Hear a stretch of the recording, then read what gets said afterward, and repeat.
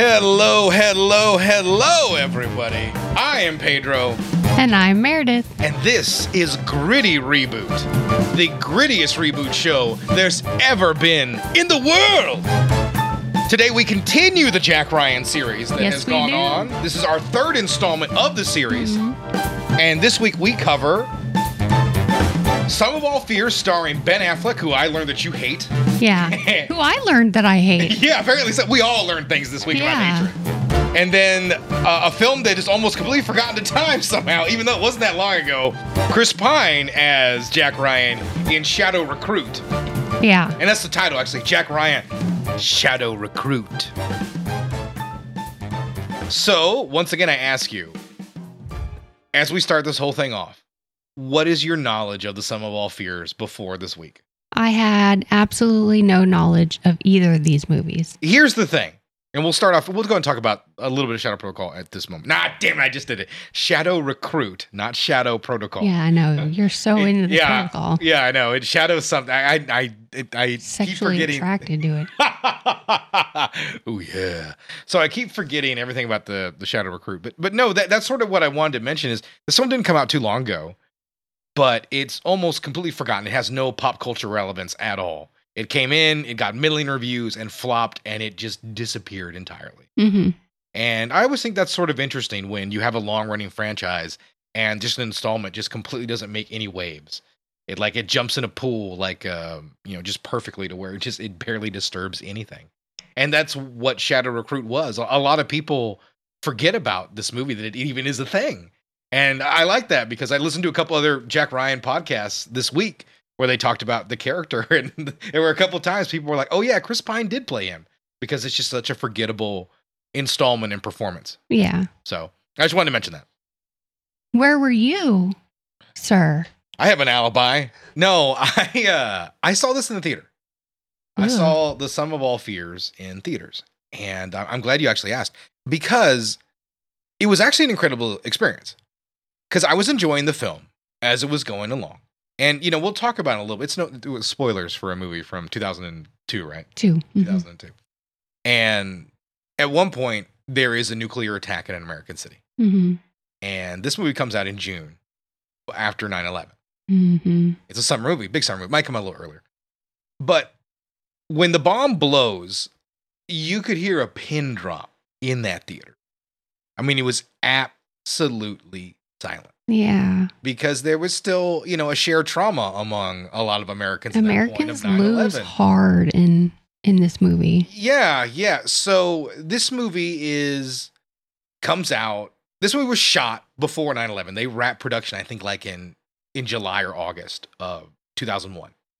And 9/11 happens. So they have a spy movie about a terrorist attack in an American city. Mm-hmm. So they have to decide what they want to do. So they said, well, let's just wait a year. So they decided to wait till the next summer, and it comes out. And it was still very fresh in a lot of Americans' minds, and I can tell you from that theater experience, because, I think it was a kind of a hype crowd, really calmed down after that moment. They thought of a lot of bad stuff. And, it's one of the things that, oddly enough, didn't hurt this movie financially, but really hurt it critically. Mm-hmm. A lot of critics really pointed out that it was too soon to release a movie about a terrorist attack. And I agree. And, it might have been, that might have been a bad decision at the end of the day. Having now seen the movie, yeah, I definitely can see why people took some issues with it. Because out of all the Jack Ryan movies that we've seen, this one to me is the grittiest. Yeah, I'd say so. Because, there's always in these movies, like the timer's going to go off. You have to stop the attack. And that's not what the movie's about, really. It's about the other side. Mm-hmm. What happens when something does happen. And that was a unique thing for America to experience. So I think, and very rarely do I start off like this already, but I think The Sum of All Fears is a strong film. It is. I think it's a very strong film. I liked it. It's a little stupid at points because it has to be a summer blockbuster, but it's mostly pretty well done and pretty well crafted. And I wanted to. So anyway, McCready, at this point, he knows that it's one living organism. Oh, we're not talking about the thing anymore. No. All right. Sorry, guys. We lost our place. We forgot that we had company in a few weeks ago. So the litter box is in here where we record. Mm-hmm. And so the cat just wandered in and take a shit mid-show. So we had to stop for a moment and not try to burst out laughing while the cat just takes a shit, meows at us, and walks away. I know. Yeah. I'm like, go away. And he's just like, meow. Yeah. He's like, fuck you, I do what I want. He's very vocal after his shits. Yeah, he is. He's a vocal cat after that. Yeah. Scared the shit out of me. Oh my God, I thought I was going insane. I was trying to keep the phone awake, and I didn't realize that it won't go dark here, so I played that sound effect. It really did. It absolutely terrified you. Starting off good. The show's off the rails. So in the year of our Lord 2002, we got the film The Sum of All Fears. Hello, Kathy. I can't make it tonight. Where are you going? I can't tell you that. Jack, tell her where you're going. In fact, tell her who you work for. She'll be impressed. I work for the CIA, and the director asked me at the last minute to come with him to Russia to do a nuclear arms inspection. That is so lame. Hello? We're about to breathe air this way. Okay, so yeah, we talked about obviously where we came from with the movie, so we got that out of the way. So I think we can go right into this picture. Yeah. We start at a missile silo. The title card is a bunch of planes taking off and pilots doing things, and it's just, you get that for like a good 5 minutes. Yeah, so this is our opening sequence, and to start the film, we do get a little blurb on there that we have to read. In 1973, Egypt and Syria launched a surprise attack against Israel. By day 2, ground forces appeared on the verge of defeat. In the event that their ground forces were overrun, an A-4 jet was set to take off on patrol with one nuclear bomb. And that's our setup for this movie. We see this nuclear jet. This whole setup is basically that. Them loading that nuclear bomb onto the jet. Mm-hmm. It takes off, and it goes real well. Comes right back home, and no movie, right? Yeah. Yeah. So it's shot down, and it goes, but its payload is left out there, right there in the middle of the desert. Yep. That's how we start. Yeah. We got an intense title card sequence. And then we go to a motorcade and some intense music. James Cromwell is the president, and he's being debriefed. So I like this, how this begins, because we're already at like DEFCON 4 or DEFCON 5. I don't know which way the DEFCON's go. Whichever one's a bad DEFCON. So we're already there, and they're coming in, and they're going through all the cliches. Like, we have to be ready, prepared to attack. We have to do this and that. And they're going through it, and then all of a sudden, the president gets a phone call, and all of a sudden, he breaks kayfabe. And it's like, it's a black tie dinner? Really? Okay, yeah, no, I can be there in 20 minutes. And immediately, it's a ruse. Like, that's all it is. They're just running a drill in case they ever had to be prepared to fire the nuclear codes. Spoiler, they're gonna need that. I know. So, but it's okay. I think it's a fun gag, and it works because this movie is full of fantastic actors. You mentioned James Cromwell earlier, who is really, really great as the president. I don't think, like I said, I don't think this is necessarily like a great part, but he's able to do so much with it just because of who he is. And he's played the president a few times, right? I don't really know. That's a good think question. He has. Yeah, I don't know how many times that he's played the president. I want to say it's at least one other time. He was Jack Bauer's dad in 24. That's another. Well, we'll talk about 24 a little bit as we go through here, but because I think that's an influence that you'll see on the two movies. Mm-hmm. Yeah, no, he certainly is prestigious enough. He played a senator in Species 2. Only you would know that. Yeah, I've seen, because that's why I remember watching Species 2. I was like, "What the fuck did James Cromwell end up in this? Like, what bet did he lose?" But I did want to mention while we're here, we're talking about the cast. I mentioned Cromwell, obviously, but I wanted to mention Philip Baker Hall. He plays Defense Secretary Becker. Philip Baker Hall, who you might recognize from Magnolia, is just a fantastic character actor, and it's such a nothing part that he lends so much gravitas to. It's one of those things. This movie is just really stock full of fantastic actors. Morgan Freeman's running around here. I know. Liev Schreiber's got a small role. This movie's stocked. Yeah. God, I love the cast. Yeah. We jump to Iraq. They are unearthing a bomb that hasn't gone off. Wonder what bomb that is. And they pull out the Syrian scrappers.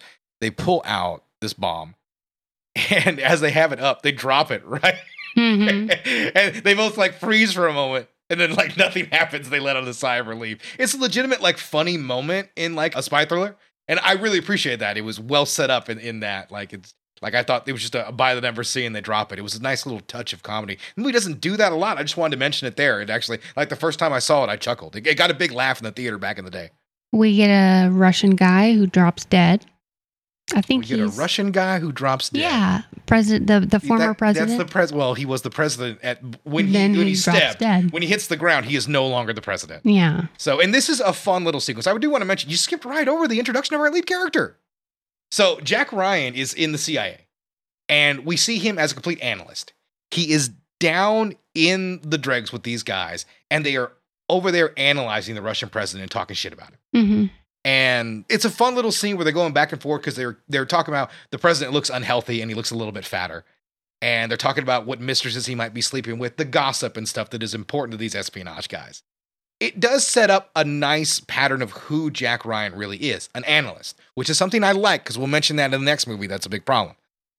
Once again, we see this nice little setup, and we go right in there, and the president complains that people are talking about how old and frail he looks in the media. And he says, I want people to talk about how healthy I look, and falls over and dies. Mm-hmm. You know, the movie does have a little dark sense of humor to it.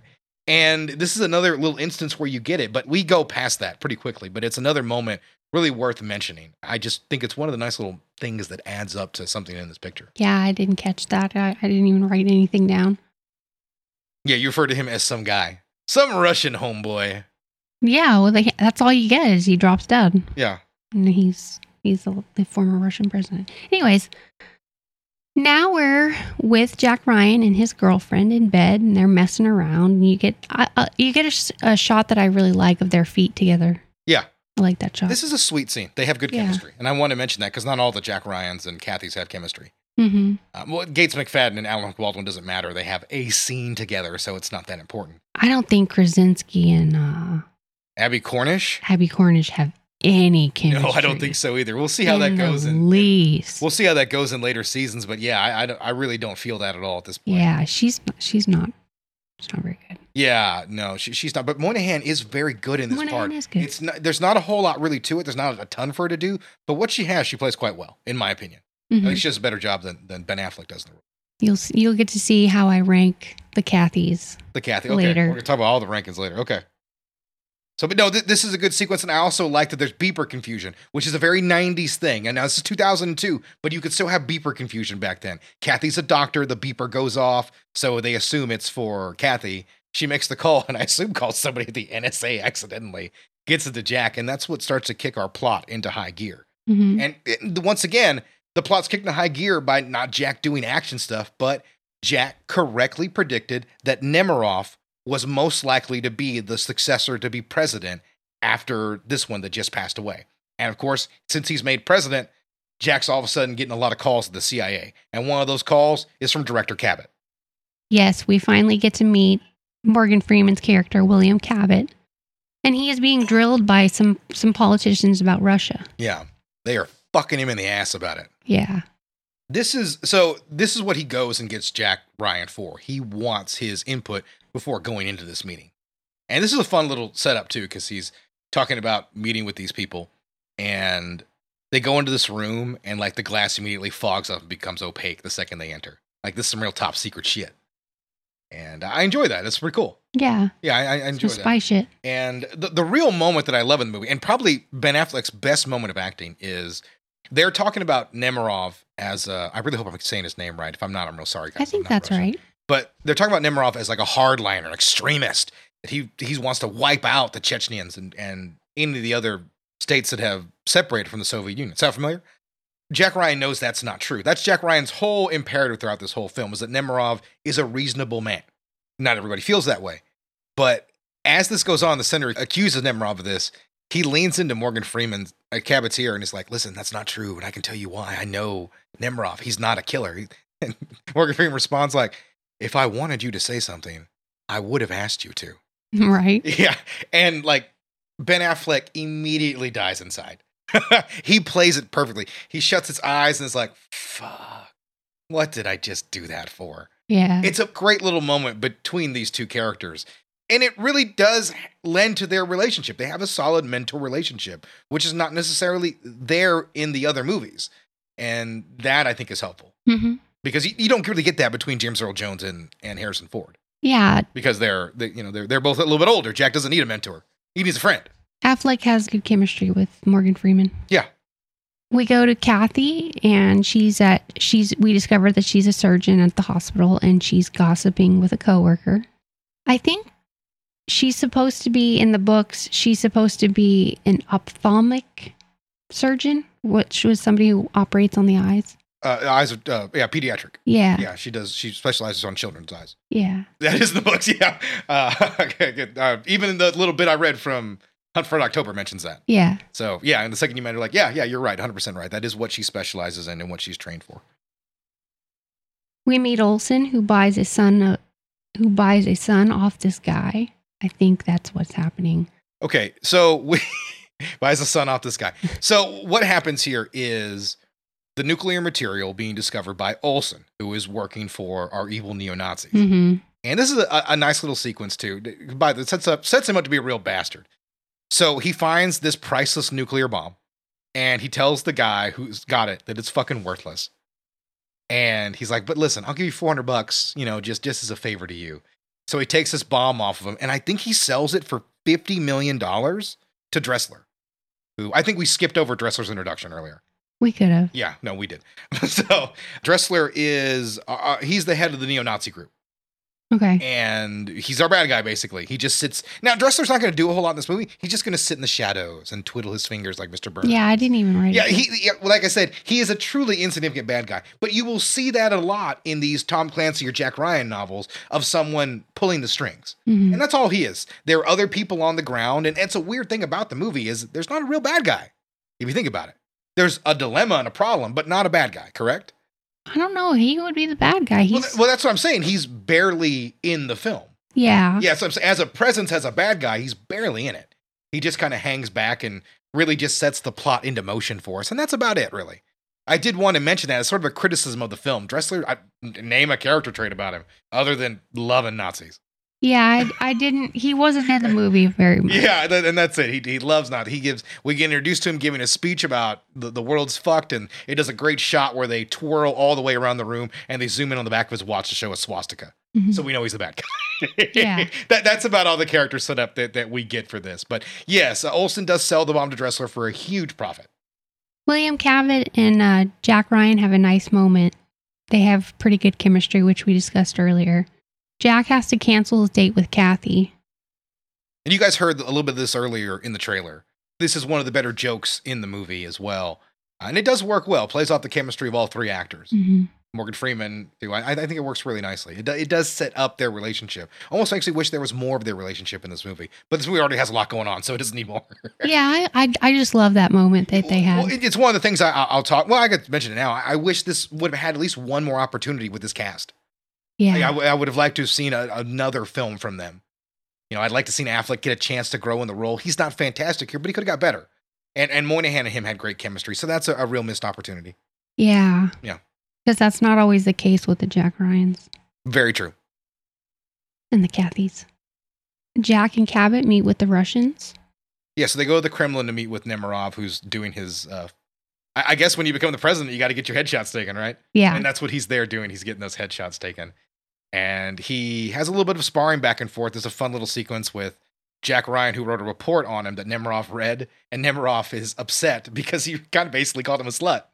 He said that he had many girlfriends throughout college. And he was like, I met my wife in the second year of university. And he's like, I meant before that. I just like that.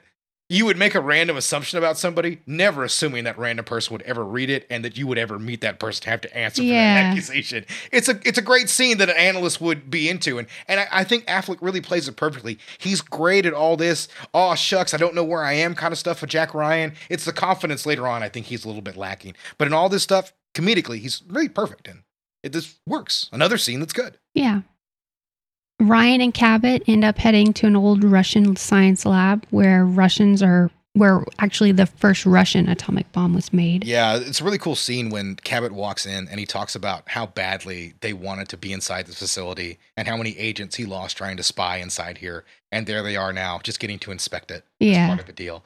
And it lets you know how much times have changed, which is an important thing about how they covered this book, because obviously this book was probably written during the Cold War, so it was probably went a little bit differently. So that's something they have to adapt over time. Something you think about with Jack Ryan, and we'll talk about it later with the show, is, oh, those stories don't work anymore because the Cold War's been over since we were kids. Yeah. So, but that's one element that I think they updated the story and did a really good job with it.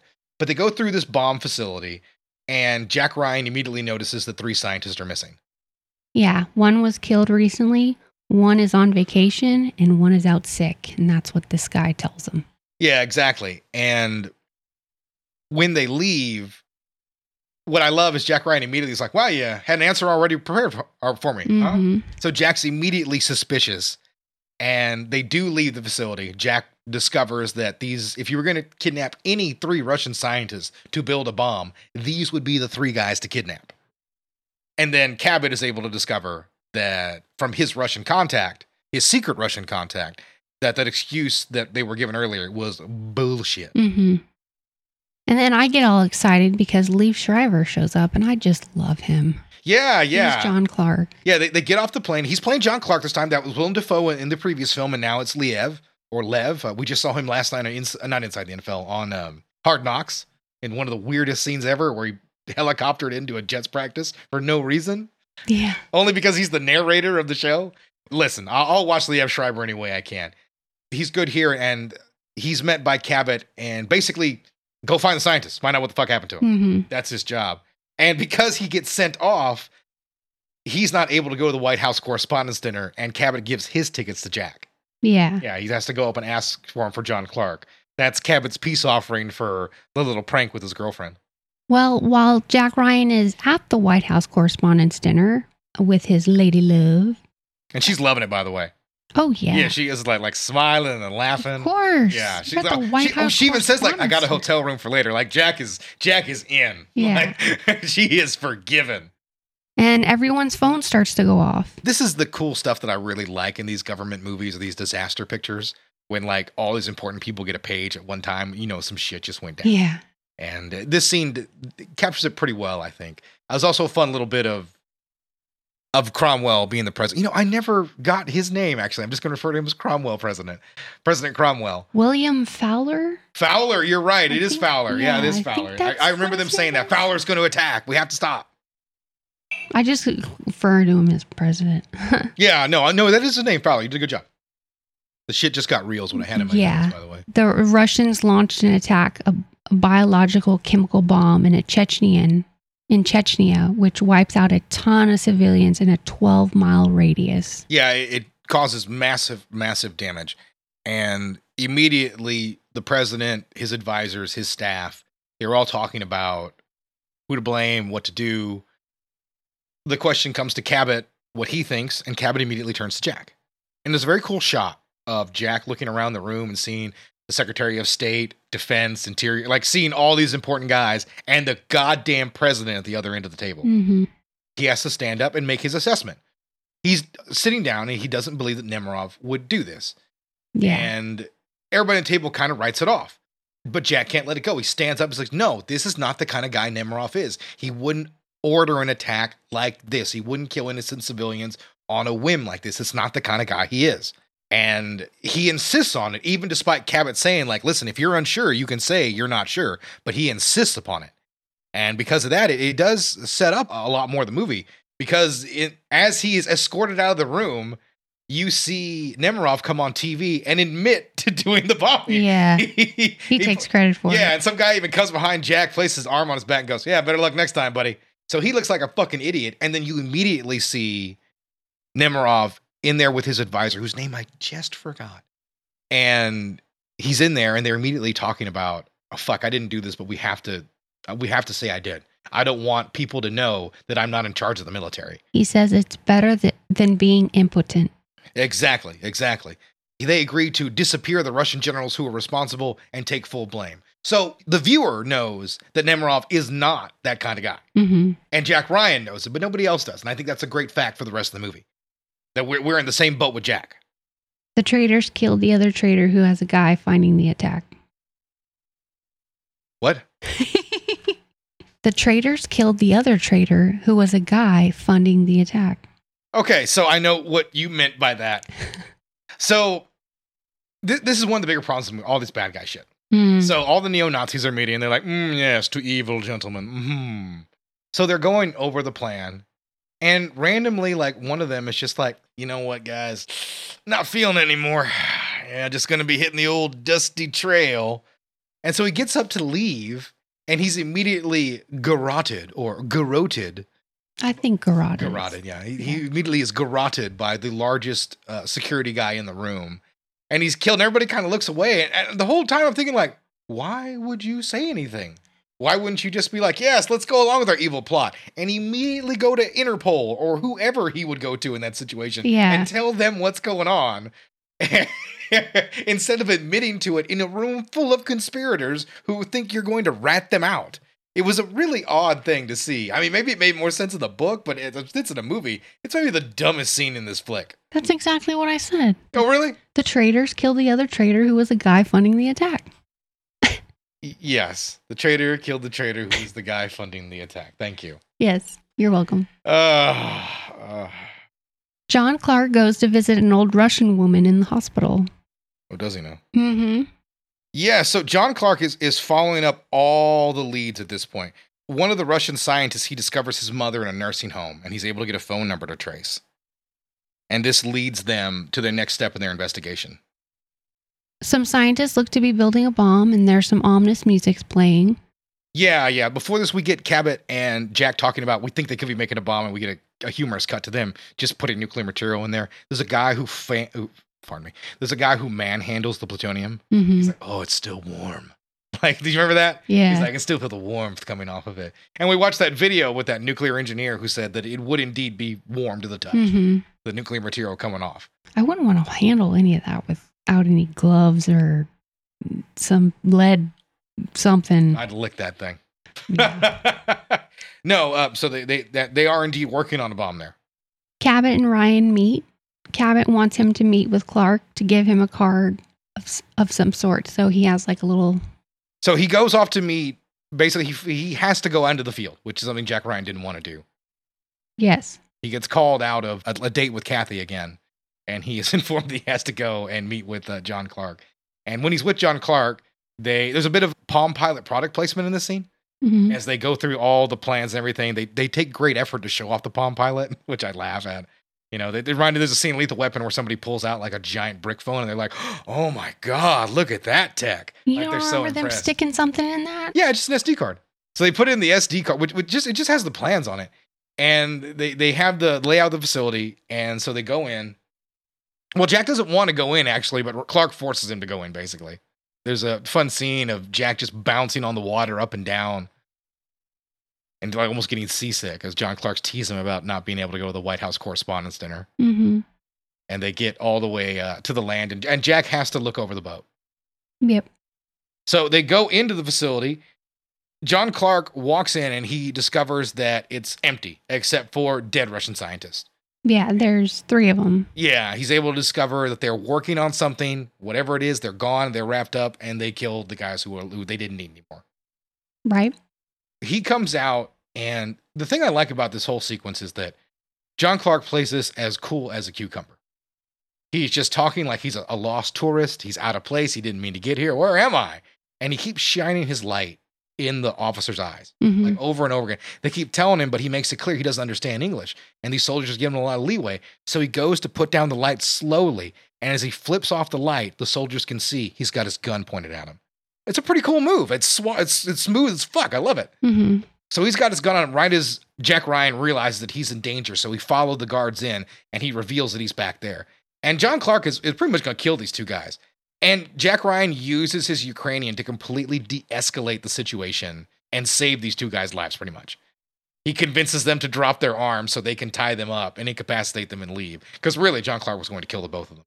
Because that's what John Clark says, shoot them. And Jack Ryan won't kill an innocent like that. Those soldiers didn't deserve to die. They're just doing their job. Right. They don't deserve that. So that's always the way Ryan feels about it. It doesn't have to be an American soldier. He doesn't want any lives to be lost that don't have to be. He's not a killer. John Clark is. We move on to Dressler's big speech about Russia and America and their fight for each other. Yeah, that's pretty much the big thing is you don't fight Russia or America, you make America fight Russia. Yeah. That's the big takeaway, from this whole speech. But it's more the boring bad guy shit. Then we have a truly unrealistic scene where the president is at a football game and he gets a call from Jack Ryan that there's a bomb in play. Now he's in the stadium surrounded by people, and you're telling me there's not a security risk? There was one when you walked in the damn stadium. Normally a president would probably have like a box. Yeah. The president probably would have some sort of box or anything like that, so he, can be shot at, I suppose. I mean, he's like a sitting duck. Yeah, he's just out there in the open. I don't necessarily have a problem with the president being out there. I'm trying to think, because anytime I've seen the president recently, they would have been in there, but I just had to remember this movie was made before 9/11. Yeah, but still, you would never put the president in a bad situation. Like I don't know. I feel I should Google like Bill Clinton at the World Series or something like that to see if he ever sat out in the open. Yeah, I don't. Yeah, because would you prefer better seats or security? The president would make that call, obviously. So you would get a box. Yeah, that's what you do. Yeah, we have what is the movie's signature scene.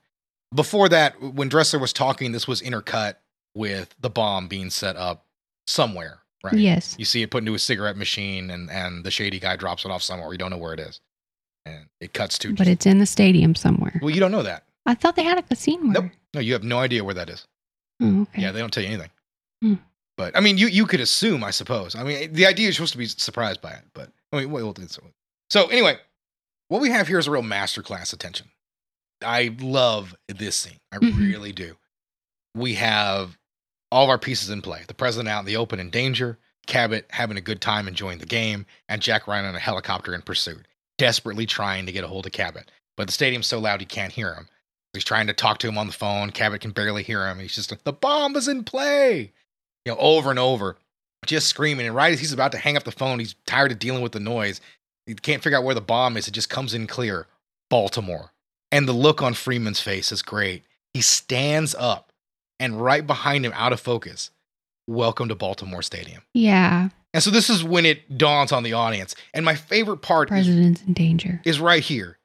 He doesn't look at the president. He doesn't think about himself. Cabot, we see his POV.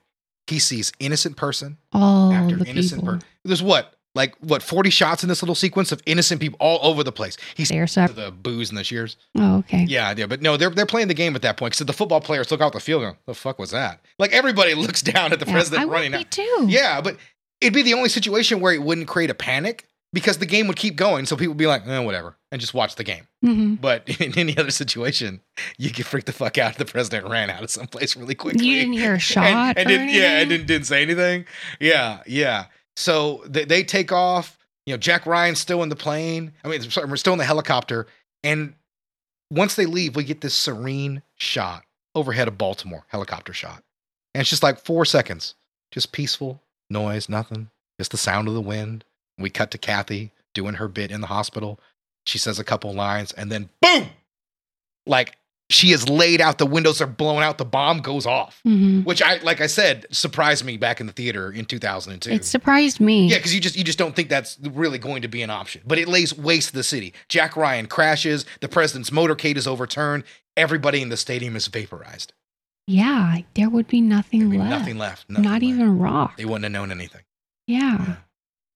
There's a mushroom cloud over a major American city. That's the site. Jack Ryan crawls out of the helicopter. This is broken what I mean. And bruised, and he sees that. And that yeah, exactly. That's a terrifying sight to Americans. It's gritty. It's a gritty movie. Yeah. That's a tough, realistic implication of terrorism. The president barely makes it out of the explosion.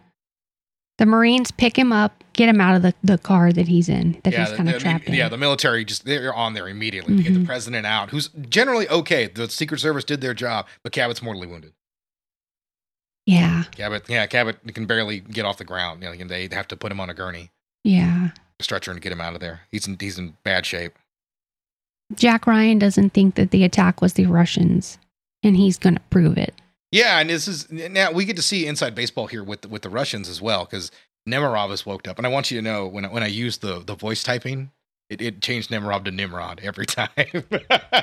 So Nemirov is told, and immediately he's like, oh shit. Because obviously, if there's been a mysterious attack, a nuclear attack on Americans, Russia's probably going to be the first country to get blamed. So this throws everything in our third act into high gear. Yeah, the president is also pissed. He's very tired of his cruise shit. He's yelling at this point at everybody. Yeah. This is the sort of tension and the intrigue that we all sort of talk about, what you want to see in this kind of spy level thriller. These are two world leaders going back and forth about nuclear annihilation. Mm-hmm. I mean, that's what we're talking about. And Jack Ryan is in the middle trying to shut all of this down. And I think everything from the bomb blast on is really masterfully played. I really do. I was impressed again watching it, how well the film unfolded after these events. Mm-hmm. So we have the president on Air Force One, and they're trading messages back and forth. Like, the Russians are trying to calm the situation down, and the president doesn't want to appear too aggressive. So, and this is all, it's amazing how much of this situation is revealed. It's just posturing by both nations, which I really like that we see that. Some planes bomb an American aircraft carrier, so the attack is still happening. Yeah, so Dressler's plan is still going into motion. Yeah. He lets one of his Russian plants know, and they attack an aircraft carrier and almost sink it, but they basically cripple it. And I like it. Right before the attack, the Russian general gets in his car and hauls ass out of there. That's maybe my favorite part of that whole sequence. But yeah, so this escalates things even again. Yeah, the president's even more pissed. So Jack's on the ground, still trying to find out, where the bomb came from. He meets with the nuclear assessment team, and they let him know that whatever nuclear material was in the bomb, it's American made. So that automatically lets him know that he has to find out what's going on, because it's not Russian. That doesn't make any sense. This is a hidden bomb meant to make it look like that. He's already on the case, so he has to try to find Cabot, and he does. And this is a sad-ass scene, right? Yeah. He finds Cabot, and Cabot is just a few moments away from death. Jack doesn't realize it. He's only concerned about saving the country. He comes down to ask him about it, and he realizes pretty quickly that Cabot doesn't care. Cabot just asks about his wife, and he's not able to get a hold of her. And, before Cabot goes, he asks Ryan about his girlfriend. And it's well played by Affleck. It's like, I don't know. And I can't worry about that now. He asks him again, and he gives him one name, Spinnaker. He says, you have to, Spinnaker. He just tells him that. And so Jack grabs his Palm Pilot, another product promotion for that, and his ID card, and gets out of there, leaves Cabot with his jacket over him.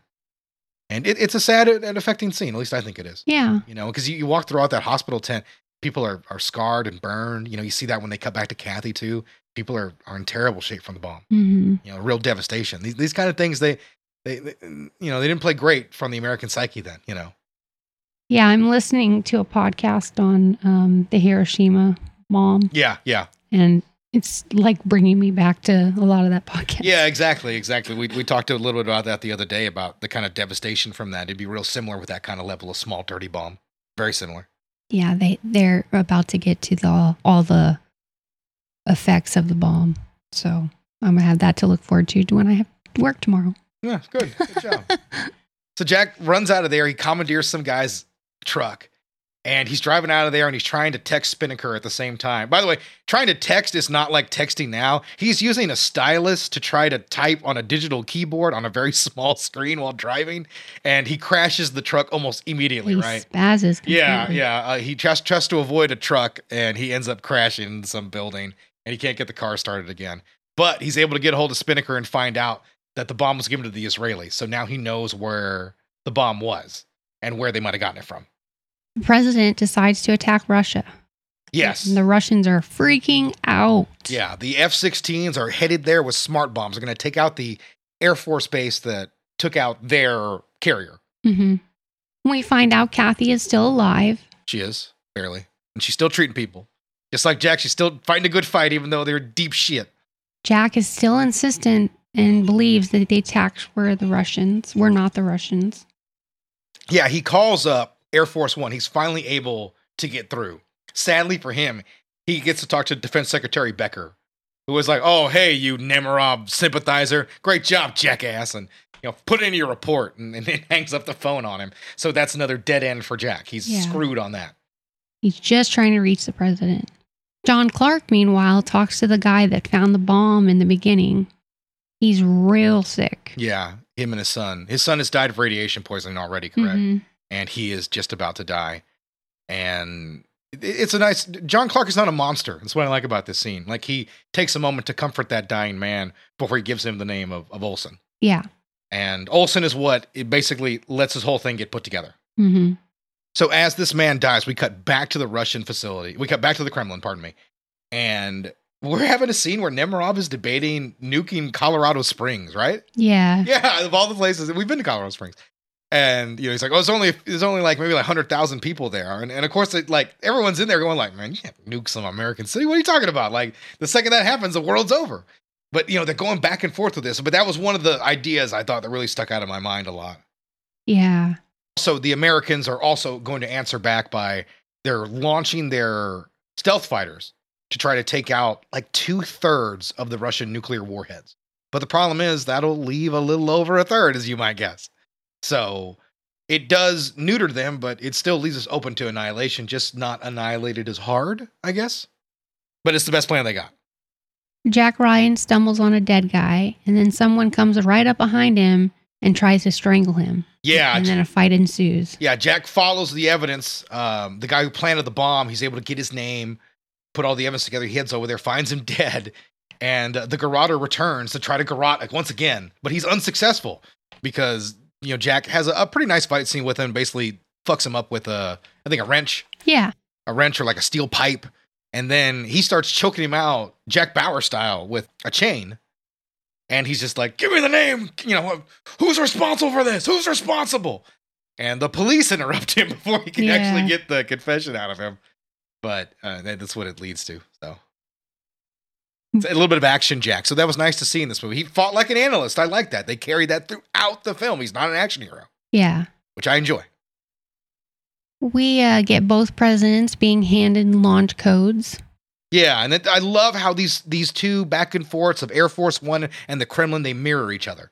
Like they're in these same steps. We are, that's where it is right now. The stealth bombers are up. The Russians escalate. They're going to try to shoot down these guys. And, the Americans have to find a way to attack. Becker has a goddamn heart attack in the middle of Air Force One as they bring the nuclear launch codes in, right? Becker dies, does he not? We never see him again. I don't know. I'm counting him as dead. He dies. Killed by Jack Ryan. that death's on Nemirov's hands, damn it. So we're literally in the 11th hour. Yeah. As Jack Ryan the police let him take a helicopter, he's coming right back into Langley. He tries to convince the general to send some info to the president, and he does. He's given him regulation. If you shut me out, your family and 25 million other families will be dead in less than an hour. Yeah. That's the line that convinces him. And he's not able to get a hold of the president. Instead, they come up with something else. This whole time, the president of America and Russia have been communicating via a line that cannot be cut for diplomatic reasons. Yeah. So Jack Ryan basically gets on the line and talks to Nemirov directly. And this is a pretty interesting scene because he basically lays out the entire plot. That Olsen bought this bomb. Dressler is responsible for this entire thing. He did it to make it look like you did it so we would attack you and kill everybody. And you have to stand down. It's the only way we'll back off. And there's a moment when Nemirov's like, what assurances do I have that your president do the same? They cut back to Jack. None. And everybody on the Russian side is like, don't do it. It's CIA. He's a traitor. And one homeboy walks right up behind him and says like, maybe you should hear him out. Yeah. Maybe you should hear him out. It's a pretty cool scene. Yeah, it's his closest advisor, Grushkov. That's who it is. Grushkov is his closest advisor. And so they get a message back after Jack has been cut off by the Americans. He can't respond. And it says, we are standing down. We hope you will follow suit. And just like that, Jack Ryan saved the world. Yep. Yeah, so Jack Ryan saves the day. Cooler heads prevailed. Jack Ryan gets through to everybody. Yeah, he does. It works out about as well as it can. He goes and finds Kathy. They're both exhausted and they just share a kiss. Nice. And then we get a scene where the bad guy's car gets blown up. Yeah, so it's a Tom Clancy film. It's over. You know what that means. Shady characters get the shit killed out of them, right? All these Clancy movies end this way. Yeah. All these guys who pull the strings, they get fucking got. Mm-hmm. And that's what it is. We have just a montage of everybody who was involved getting chased through the snow or getting shot in their house or garroted once again. And I do like, what's his face? His death where his henchman goes out there to turn on the car and tell him the car bomb doesn't work. He gets in the car, starts the lighter. It's like, oh shit. Yeah. It kills him. And that's a Gushkov special because he's watching. Because you see like someone looking through a window the whole time and it cuts back to him as the car explodes with a smile on his face. Yeah. You know, and earlier we got introduced to that character and he was like the old KGB guy. Tough, strong, but nobody will get rid of him because he knows where the bodies are buried. But at the end of the day, the homeboy kept the country together. Mm-hmm. You know, we turned out he's not a force for evil. He's a force for good. And we find that out in the movie's final sequence, right? Yeah. We see Nemerov and President Howe together. They're just giving a speech right there in front of the White House. And we pull the camera back and see Kathy and Jack eating and enjoying a nice little picnic. Yeah. And Gushkov comes up to them and wishes them a happy anniversary, wishes them a happy engagement, which they haven't even announced, and sort of reveals himself as the mole that Cabot talked to inside of Russia for many, many years, who helped do what he did in this instance, make sure the world didn't end by idiots or hotheads. Yeah. That smarter, cooler heads prevailed in this movie, and I like that. But also something I don't like, and that is the movie's wrapped up a nice little bow. Baltimore's destroyed. I know. And that's a tough thing to, and a lot of critics mention that in their reviews, and that's unfair because of 9/11. It's just something I note now because I remember hearing that. But, you know, that's not necessarily what the movie was about. The movie addresses that they're rebuilding, you know, and everything like that, but that's it really. So it's a bit of an odd thing. We would rebuild, but it would Certainly. it would take its toll. Yeah, definitely. Just like 9/11 did. Yeah. All right, here's some facts for you. Director Phil Alden Robinson changed the villains from Islamic extremists to neo-Nazis. This was done because prior to 9/11 attacks, he did not believe Arab terrorists could plausibly accomplish all that was necessary for the plot to work. Yeah, he absolutely did. That's 100%. The people believe that the story was changed because of 9/11. The movie was shot before. Yeah, he did it because he just didn't give Muslim terrorists enough credit. After 9/11, the production staff had to review how to present the movie to the public. Yeah, I can imagine they did. This was one of those movies that had to be repackaged and try to figure out how the hell they were going to sell it. I like this one. The spray can that John Clark uses to cut through the chain link fence, because you remember he sprays something on this chain link fence in a circle, and it just like immediately just like he kicks it, weakens it goes in, it breaks. That's supposed to be real live CIA chemical spray known as ice piss. Oh. When asked if a real can of ice piss was acquired for the scene, the technical advisor said, "I don't want to go to prison." Movie magic, baby. Movie magic. Mm-hmm. When Ben Affleck first arrived on set, he told the director, "Nice working with you again." Robinson said, "What do you mean, again?" Affleck explained that when Robinson was filming the scene in Boston's Fenway Park for Field of Dreams, he and Matt Damon were amongst the extras. Oh, wow. That's cool. Yeah. That's super cool. And that makes sense. Those guys are hardcore Red Sox fans. Yeah. Tom Clancy's favorite Jack Ryan is Ben Affleck. He's not bad, to be perfectly honest. I mean, I have some issues with him, but he's not bad at all in this role. Ben Affleck is both the youngest at 29 and the tallest at 6'3.5" to play Jack Ryan. Yeah, and I've talked about this with him as Batman. He's such an imposing looking guy. He really is. Like, Ben Affleck is a big motherfucker. And I mean, it really does help him look more imposing. Even though in this movie, they don't make him look very imposing at all. Mm-hmm. I like this movie. I feel like this is an 8 for me. I liked it. Yeah, I really enjoyed it. I think Affleck could have been stronger, but once again, I think he could have grown into that role. I think the actor he is now could do a great job with an older Jack Ryan. And I think given a bit more time and maybe another movie, I think he certainly could have matured into the part. I'm going to give it a 7 because I don't like Ben Affleck. Very well. Very well. Yeah. This is quarterback. I have a situation. Somebody tried to kill me.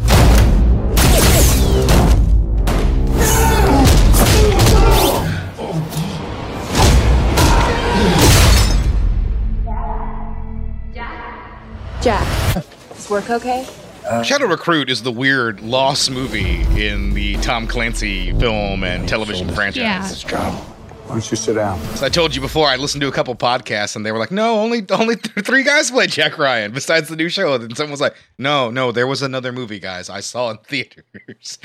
and it's just the way it is. This is one of those movies that comes in and has like no cultural relevancy or impact. Yeah. And the reason that I hold it against this movie, because that's neither here nor there, is because the level of talent involved in this movie is pretty amazing, right? It's casted really well. Yeah, you have Chris Pine, who really is probably one of the unluckiest leading men there has ever been in Hollywood. Yeah. He just can't catch a break, but he's great here. And then you have Keira Knightley, who is an Oscar nominee. And then you have Kenneth Branagh, who is another Oscar nominee, who is acting and directing this film as well, coming off another action movie, Thor. And this thing just kind of clanks around. And doesn't really make itself feel like a Tom Clancy, Jack Ryan story, which is probably its biggest sin. It's not a very good movie. No, I mean, I think it's mediocre at best watchable. But I mean, once again, that's not particularly high praise at this point. So yeah, let's go ahead and talk about it because I hate the opening. Yeah, we get introduced to Chris Pine, who plays Jack Ryan. And Jack Ryan is sitting on a bench at college. Yeah, he's laying down on a bench, just chilling out with some. I don't know if they de-aged him or not a little bit, or just gave him a weird haircut, but he looks a little odd. Yeah, he does look a little odd. They might have smoothed his skin out a bit to look 19. Yeah, he's a youngin'. He's baby Jack Ryan. Little baby Chris Pine. Yeah. Everyone is watching. There's this really clunky scene where everyone's watching the 9/11 attacks of the World Trade Center. Yeah, and Chris Pine comes in and he's like, "So, dear Lord." So the last movie came a little bit too close after 9/11, and that kind of rang hollow for critics in some ways. And this movie is a significant amount of time. This is what 2013. So you have over 10 years have passed since 9/11. And this feels like just the cringiest bit in the world. Yeah. I mean, it's just like, oh, here's Jack Ryan's origin. He saw 9/11 and he became Jack Ryan. And I wanted to mention this because there's another movie that I do like that has a very similar scene, and that's American Sniper. You have a very similar thing with, who's leading that? Chris Kyle. Yeah, Chris Kyle. He comes home, played by Bradley Cooper, yeah. And they see 9/11, and he and his brother argue back and forth about what that means and serving your country. The thing about that scene is it's portrayed like a realistic conversation during that moment in time. Yeah. This is a 1-second clip to tie Jack Ryan to the greatest terrorist event that ever happened in our lives. Yeah. And it's cheap pandering. It's not very well done. And it's classless from a surprisingly classy filmmaker like Kenneth Branagh. This is a move that is truly beneath him. This is Bush League, I guess is what like just trying to play at like who Jack Ryan is and tug on the heart to get your sympathies and stuff like that. And this scene is terrible, and the next scene isn't much better. No. We have Jack Ryan and two other Marines. Jack Ryan went into the Marines right after 9/11. He didn't even go to class. Yeah. He went right to the recruiting office in London, apparently, because he was in London, and immediately joined the Marines. And he's in this helicopter, and he's having a debate back and forth with somebody about who's the best offensive tackle in football. Yeah, it's 18 months later. Yeah, 18 months later. So yeah, he really did just run straight there. He's in a helicopter in Afghanistan, and a missile strikes the helicopter. And then there's a bunch of quick camera movements, which you can't focus on anything because the camera's moving so fast. Yeah. You know how, and once again, I wanted to compliment Kenneth Branagh as a director coming into this. I'd seen Belfast not too long ago, and I loved it, where he's fantastic. And that's his wheelhouse. And action movies are not that. A lot of quick cuts here makes the scene disorienting. Yeah, it's very disorienting. I understand it's a helicopter going down. It's supposed to be disorienting, but it's not supposed to be that disorienting. Yeah, us. Yeah, like it doesn't really. There's nothing we haven't seen in a helicopter crash that other directors haven't done 1,000 times before. Yeah. So it's just more on the pile, except maybe it's slightly more nauseating than another director might do it. Not exactly high praise, but I mean, it is what it is. And my issue comes when they land, or pardon me, the next scene, which is the continuation, is they're bringing Jack in, and he's completely torn up from the crash. He's torn up, and they say he's got a broken back. I'm like, okay, that's fine. I think Jack Ryan, I think it's canon that he has a bad back.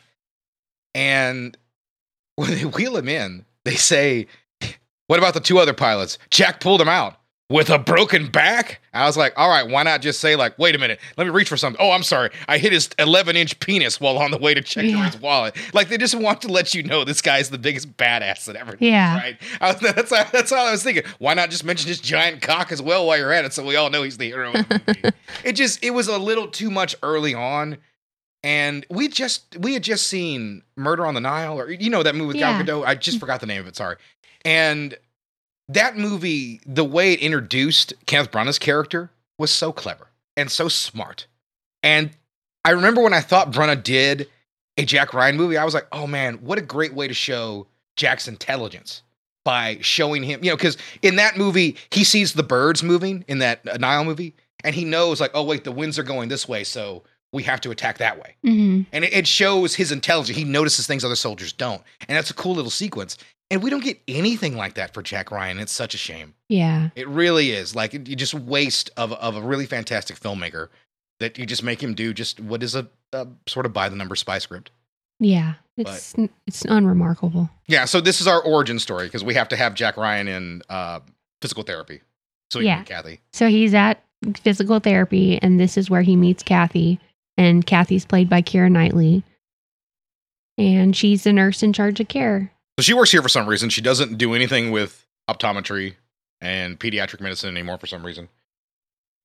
That's fine. They changed that up. Maybe she'll go into it later. It doesn't really matter. Yeah. But either way, she is helping Jack. And then we meet Kevin Costner, and he plays Harper.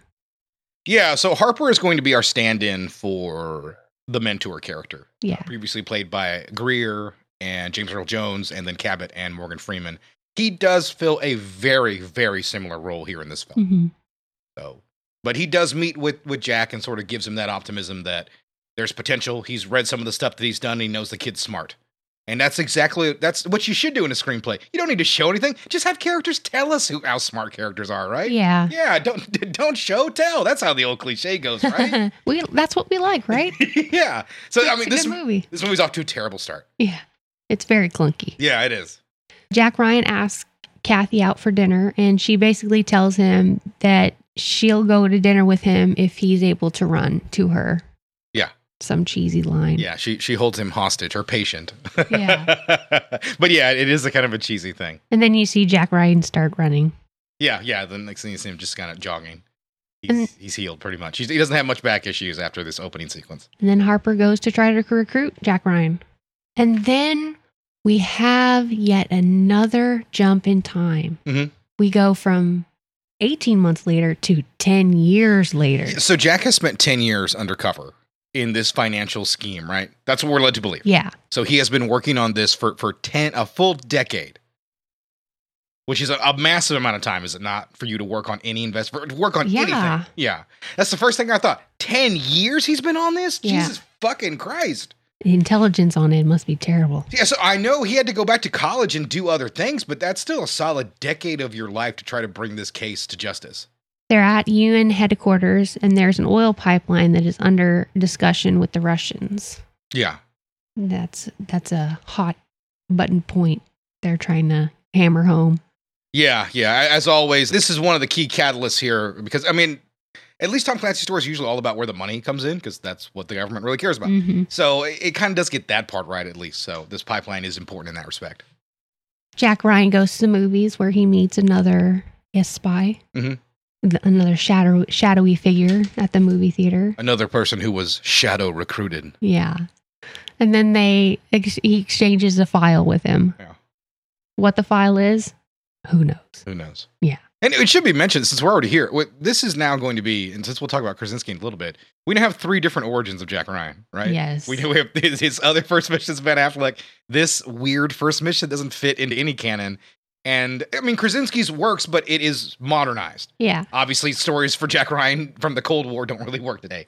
So it's just like Krasinski's. Yeah, there's nothing wrong with that. Like the way it's modernized is fine. I don't have an issue I with think that. it's done well. I think you can modernize some of the Tom Clancy stories, but that would just take more work and would cost money because you have to pay for them. Yeah. So that's another factor in right there. I just wanted to mention that right now that we're in our second of 3 reboots of this character for his first mission. We get a scene where Kathy is back at the house and she shares with Jack Ryan. So they're clearly married. Yeah. Yeah, they got married in the 10 years. And Jack Ryan is out running. And then they go to dinner. And then we get some boring exposition via the news. Yeah, you know how much I love news exposition. I just had to watch some clips from Batman v Superman, and I forgot how much Zack Snyder leaned on that in that movie. Yeah. And I don't always have a problem with if it's done organically, but it's not done organically in that movie. Like the newscasters are telling us information that we don't know. Yeah. And that we need to know. And we sort of, it's just convenient, for the plot to just kind of keep moving forward, for characters to stay in the scene they're at, look up at a TV and go, oh, that's good information. Now with that being known, and this movie does a similar thing. Mm-hmm. And it's not great. Before the dinner, there's a scene where Kathy finds a movie ticket stub. And she's a little floored by it because she wasn't aware of this movie and why did he go see a movie by himself and all this other stuff. So she thinks he might be cheating on her. Yeah. Because why would you go see a movie a second time and not say anything about it? Yeah. So at dinner, Kathy questions him about the movie and if he's seen it. And he says, he kind of changes the subject. Yeah, I think he said he saw it with some friends while he was out and somewhere else. So she's testing him. Uh-huh. She wants to get to the bottom of the mystery. Yeah. Yeah, but I mean, to be fair, it is something that would certainly draw your suspicions. Mm-hmm. This is a sequence I like. It's something a character sees. No one tells us about it. Yeah. And then we meet our friend Kenneth Branagh, who plays Victor Sheridan. I think that's how he says his name. Victor Sheridan is not well played by Kenneth Branagh. Branagh has a Russian accent that I might do. Da. Yeah. It's not very good, the Russian accent, how you say? It's just like it's a Russian accent at parties, right? Uh-huh. From an experienced actor, it's not what we expect. No. He's over the top. He is. There's that scene where I guess he's getting some diabetic medicine or something, and some guy's giving it to him. Yeah. And he does it wrong. It hurts him. Yeah. And so he falls down and starts kicking the guy. I'll talk about Branagh's overacting when we get to the light bulb scene. It was really over. Yeah. Oh, yeah. Yeah, the light bulb scene. The worst 24-ism I've ever seen in my life. Well, Branagh's doing his thing as Victor, and they tell Victor that he needs to chill. Just chill out, man. Let's chill, homeboy. So you got to chill out. What are they telling him to chill out about? It's financial dealings. Oh, okay. Yeah, because he's kind of doing whatever he wants at this point. Yeah. And this is what gets Jack involved in it later, too, because of these financial dealings. There's a lot of discrepancies, things that don't add up. Yeah. And, we should mention Jack. We should actually mention the plot of the film. Jack is undercover in the financial district. That's right. Yeah, that's what he's shadow recruited to. And that's his specialty, I suppose. He follows the money. And that works with all the other movies at this point. He's an analyst. Yeah, he's an analyst. That's how he finds the Colombians and the money that Harden had to him in Clear and Present Danger. He follows the cash. That does check out for this movie, but that is what he's in there. He's trying to find banks and other organizations that fund terrorist activities. And the Russian government is kind of leaving him out to dry. Basically, yeah. Yeah. Then we go back to Jack Ryan and Kathy where they get in a fight because she thinks he's having an affair because of the movie ticket. So we're back to the movie ticket and it's now reached home and they're pissed off at each other. Then we move to a scene where Jack Ryan is riding with a guy named MB and he's played by Nonzo Anozie. Nonzo Anozie. Good catch on getting the name, by the way. So he's no longer in America, right? He's headed out to... So they are at Victor's company, or pardon me, that's where he's arrived to so he can do his audit. Mm-hmm. So as Jack Ryan is setting up for this, he's accompanied by Victor's security. And then we have probably the most interesting action sequence of the film. Yeah. We have a pretty good fight scene, I think. I do like it. It's nothing special, but it is I think a well-done fight scene. If I kind of ride the line. Like, it's nothing great, but it doesn't suck. Yeah. I think it does its job, and it has a nice little ending where he chokes him out or drowns him in a tub. He tries to kill him. Yeah. Yeah, Jack Ryan is able to subdue him and drown his attacker in the tub. And You get this scene where the maid thinks she hears something, but she turns off the vacuum and she doesn't hear anything because that's when Jack Ryan's drowning the yeah, guy, and he drowns him in like 3 inches of water. yeah, not a whole lot of water. Yeah, he just kind of just puts his face down in there, and It's a good scene because it would be hard to drown another man, and MB, he plays a big. Yeah, he's a big guy. Matter of fact, I found that a little unrealistic when he had him pinned down like that. When I was like, I don't think MB would have a problem lifting a 200-pound Chris Pine. Yeah, since he's 6'7". But Chris Pine manages to. Yeah, but it does work. It does work. And after this, we have another strong sequence where he goes and calls Langley because he needs a body disposed of. Yeah. These are the things that come up when you're a spy or secret agent. Sometimes, someone's onto you and you have to kill a body, and you're like, you're in a hotel in a foreign country. You don't know what the fuck to do to get rid of this thing. What are you dumping down the laundry chute? So he has to have somebody come by and dispose of that. And he's desperate on the phone. I like that because he's like, I don't know where to go. Yeah. I don't. And she's just doing her job, telling him. You're breaking protocol, and eventually she has to stop and break protocol to calm him and help him. Mm-hmm. Because she's like, this guy is flailing because this thing just happened. He's freaking out and he doesn't know what to do. And so she does give him the address and what to do and helps us propel ourselves further in the second act. He's supposed to stay there and wait for the phone to ring twice. And when the phone rings twice, he's supposed to leave inconspicuously. Yeah. And that's what happens. And then Kathy calls and she wants to meet up with him. Yeah, I like this. He's like freaking out from this whole adventure. Kathy calls and she's like, "Hey, what if I just head on out there?" It's not a great idea. No, maybe another time. Like furthering the affair. Yeah. That she thinks he's having. He's simply trying to save her life, and it really looks like he's getting some strange on the side. The last thing he says to her is, "Have faith in him." Yeah. Which is that would make me more suspicious of you. Have faith in me. Yeah. It's like, why? Just have faith in me. What do you mean? Like, for what reason? What's going on? Then Jack Ryan goes to meet Harper, and Ryan tells Harper that they are in trouble due to the oil. Yeah, so Harper was the contact he was supposed to meet there. So, and then that's good. He obviously trusts Harper, which is almost a missed opportunity that Harper doesn't betray or do anything really, right? Yeah. Yeah, as I was thinking that, I was like, oh, Harper's going to set up for a big double cross in the third act. And it doesn't happen. I was like, oh, it's just a straight story. All right, whatever. Spoiler. Anyway, yeah, so they meet, they have a quick little conversation, and they talk a little bit more that the oil is the big deal that's pushing this entire situation to be volatile. Ryan's kind of upset at Harper. Harper keeps saying he's an analyst. Or Ryan keeps saying he's an analyst and he doesn't really have any business doing this stuff. Yeah. And Harper's like, not anymore, buddy. You're in the thick of it. Yeah. And this is always one of the weird things about Jack Ryan is he always says, I'm an analyst, when he was very decorated in the Marines. So it's not like he can't ever handle himself. And then Jack Ryan goes back to the hotel room where he killed MB, and the hotel is like fixed. Yeah, it's perfect. Yeah. There's like, he finds like one mistake at the sink. A grout. Yeah. It's not dry. Yeah, he finds like one mistake on the sink, but otherwise you'd never be able to tell the two men fought for their lives inside the place. Victor's out and about, and Jack Ryan goes to meet Victor at his office. So this is a big deal because he meets a little bit with the CIA beforehand, and they talk about what all they need. There's a base minimum of things that Jack's going to need to see in his audit and get this and get that. They give him a list, and he heads right in to go meet Victor. And Victor's like, "Oh, great, you're here for the audit. I sold the companies. Yeah. Go fuck yourself." Yeah, basically. Yeah, and it's true. It's a smart play because Jack doesn't have a play, right? Jack's only maneuver in this situation to continue talking with Victor is to ask him out to dinner. I do want to mention where they're gonna fuck. No, he just asked him out to dinner. I do want to mention that I enjoyed the set design of Victor's office. Oh, okay.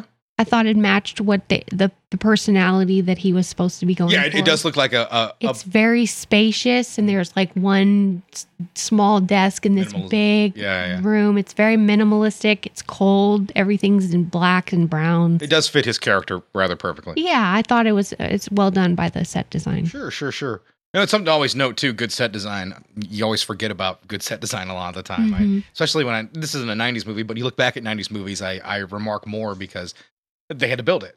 Yeah. Now you build to a certain point and you let the CG finish it later. You know, you don't have to worry about that. I was watching some clips from Hollywood from Robin Hood Men in Tights the other day, and I was sort of shocked. I was like, wow, they built that big ass castle. They just moved in the background. yeah, they had to they did. build that thing. There's no CG in 92. They're 93. They had to do it on their own. So that's one of the things I do appreciate, and that's a good catch on that. Victor and Ryan have a pleasant enough conversation, but he won't let Ryan audit his finances, and he shows him why he can't touch him, basically. Yeah. Mm-hmm. Yep. They invite each other to dinner, and Victor basically mentions, "You invite your girlfriend as well." And he's like, Jack Ryan's like, "What do you mean girlfriend?" And he's like, "The girlfriend at your hotel room." The one who just arrived today. Yeah. You will take her out to dinner. In Russia, dinner takes you out. See, I worked in Yakov. Yeah. Yeah. And then he's like a little shocked that she manages to make the trip without him knowing. And he goes to the hotel room and is very shocked by her. And this is a fun little sequence that I don't think makes a lot of sense when you think about it. Mm-hmm. But she's in there and She she finds finds the his gun. gun. She finds the gun and some other general spy stuff. And who are you? Which is fair, right? Yeah. Like if you came to surprise me in a hotel and you found knives and a gun, you'd be like, who the fuck are you? What Yeah. the fuck? And it's an appropriate reaction. And it's a great moment when he's like, I work for the CIA. And she's like, oh, thank God. Yeah. I thought you were a hitman. So it is a nice little moment. I do like that a lot. But then again, like I said, I feel like if he's been with her for that long a time, I don't think this would be the first time he'd have a discrepancy, Mm-hmm. considering how much this can mess with your life. Yeah. I find that aspect completely unrealistic in the film. Yeah. That it happens just before the running time of the movie starts, that there is an incident that will cause this event to occur. Yeah. It just doesn't work. For a sequel, yeah, it's fine. And I know this is a continuation of a series, but it's supposed to be the first time, right? Mm-hmm. So to me, it just doesn't work. The way Kathy finds out in the other movie, Sum of All Fears, is far more realistic. Mm-hmm. You know, this just doesn't make any sense to me at all for two humans, one of which is in the CIA, and the person he loves and is closest to the most, for not to realize anything until this moment. It just doesn't work, and it made everything hollow. Yeah. You know, and even the scene after this where they meet with Harper and they discuss how the hell the dinner's going to go down. Yeah. And then that's all this is Harper. Kathy wants to go into the meeting, and that's what Victor is expecting. And Jack Ryan won't hear of it, but he knows it's the way it has to go down for it all to work. So they devise a plan. Yeah. Harper wants Jack Ryan to hack into a computer. We also get an odd scene with a guy who runs in upon a car and stabs a man in the throat. And the guy that he stabbed was an FBI agent. Yeah. Yeah, we have that scene. So Harper's plan doesn't make any sense No. because he wants an untrained civilian to go to dinner with an international arms dealer. Or I don't know if he's an arms dealer, but either way, He's a bad guy. yeah, he's not a good individual. He's dangerous. He can have you killed like that. It's very dangerous. And that's his plan, is for her to distract him with her feminine wiles for 30 to 40 minutes while Jack Ryan runs all the way to his office and hacks in, right? Mm-hmm. Are you telling me with the budget, you can't go and get one analyst to take care of this job for you? You can't find one way to do a sneaky heist inside this building? You're telling me that this dumbass, idiotic plan, which is the laziest way for us to get from point C to point D, because we're already in the movie, is all that they could come up with? Uh-huh. Because he just runs over there, right? Flashes his key card and walks up. He has a little bit of danger when he gets in the building, right? Yeah. But, I mean, otherwise, I mean, this almost goes off without a hitch, right? Except that Kathy is suspected. Yeah. There's a scene where, before they do this whole thing, where Jack asks her to marry him. Mhm. And so they have this ring. Well, she takes the ring off when they're in the car because the driver is a little suspicious of the two of them. Yeah. And the driver's obviously going to tell Victor. And so she hides the ring and they act like they're kind of upset with each other, like Yeah. they're on the outs. Yeah. And yeah, they have like a fake fight. Yeah. Just to basically, that gives Jack the reason to leave and go for a walk. And when Jack left, I looked over and I told you, like, if Victor doesn't turn to her and go, do you think that I'm an idiot? I know. Do you think I can't see through your ruse? Do you think I can't drink all the vodka in this restaurant? I'm sorry. I'm doing too much Russian accent. But I feel like that one narrator of the Hunt for October. it just, like, that's what I was waiting for. When it didn't happen, I was like, oh, so everyone's an idiot in this movie. Great. Good to know. Jack Ryan gets drunk. Yeah, no one is intelligent in this movie. Everyone's an idiot, so Jack can look like a genius. Yeah. I hate that. Jack Ryan foes being a drunk person. He had Percocet and he had some alcohol with it, so he's all tipsy and she goes along with it to supplant the ruse that they're trying to do. They're each playing their part, and it's kind of stupid. She comes back from the bathroom, and Ryan is almost belligerent, and he's asked to go for a walk by Victor. Yeah, and that's basically, and like I said, this is him running down there to do everything with the plan, and Kathy is going to try to distract him. And Keira Knightley is able to make it kind of interesting, but like I said, the general conceit of this scene is preposterous to me, so the scene doesn't really work, but I think she's fine here.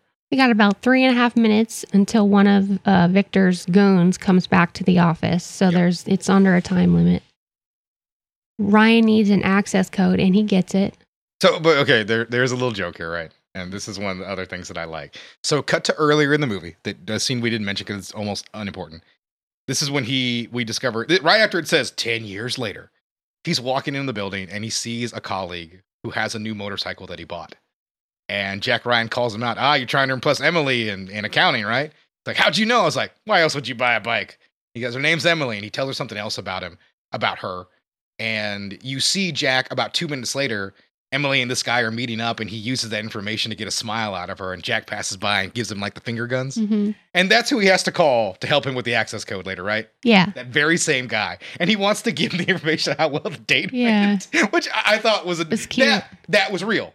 Because if you call somebody like, dude, homie, dude, I got to tell you. Homeboy Hall of Fame. Yeah, he's like, you set me up, brother. I got it back. Hey, man, that's great. But the access code is real important. And the second he gets him, he's like, now let me tell you, just Jack hangs up on him and types in and gets the fuck out. Yeah, he's got all the files and he exits down the private elevator.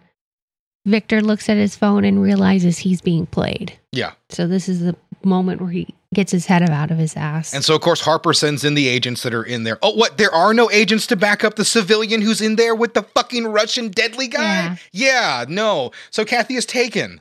Mm-hmm. Because Harper's a fucking moron. Or simply doesn't care. Maybe he's just like, I don't care about this Ryan guy and his girlfriend. Who gives a shit? Then we get this scene where one of Victor's goons is telling him he's being a fucking pussy. Yeah. It's so weird. Yeah, this is weird as shit. I was like, did we just wander a different movie? What's going on here? What is this? Victor kills the fuck out of him for it. I was almost blown away by that. I was like, okay, whatever. I felt like I missed a scene, right? Mm-hmm. Like there was something cut that led to that, and they just left it in there. Bad guys grab Kathy, and they lay siege to the agents. Ryan, of course, goes after his love. He's running in hot pursuit, and this is where we get probably the worst scene in the movie. This is where we get the light bulb scene, right? Is it here or is it later? No, it's right here, right? Yeah, no, it's right here. It's right here. Yeah, it's right here. So Jack is running down the street as fast as he can, and he's trying to like not convince Victor that he is running towards his direction, which I was kind of confused at. I was like, well, he probably knows you're en route. Where else would you be going? Yeah. You're like, I've got to find a Russian Starbucks. No, you clearly want to go get your girlfriend. So whatever. But anyway, Victor comes up with what I would consider probably the lamest 24 bad guy monologue and talks about putting a light bulb in Kathy's mouth and then like punching her mouth shut and making it destroy her entire mouth and, you know, breathe in the chunks of glass and slowly kill her and something like that. And he gives it a pretty lame description. And that's all it reminded me of because this is literally 24's bag, right? Yes. Of characters saying, this is what I'm going to do to your daughter. You know, all that kind of stuff. And he's, you know, doing a cartoonish Russian accent to give us that. And I was just like, ugh. Yeah. I mean, that was my only reaction during that. And of course, Jack makes it. There's no danger to Kathy. There never is. I mean, everyone's fine.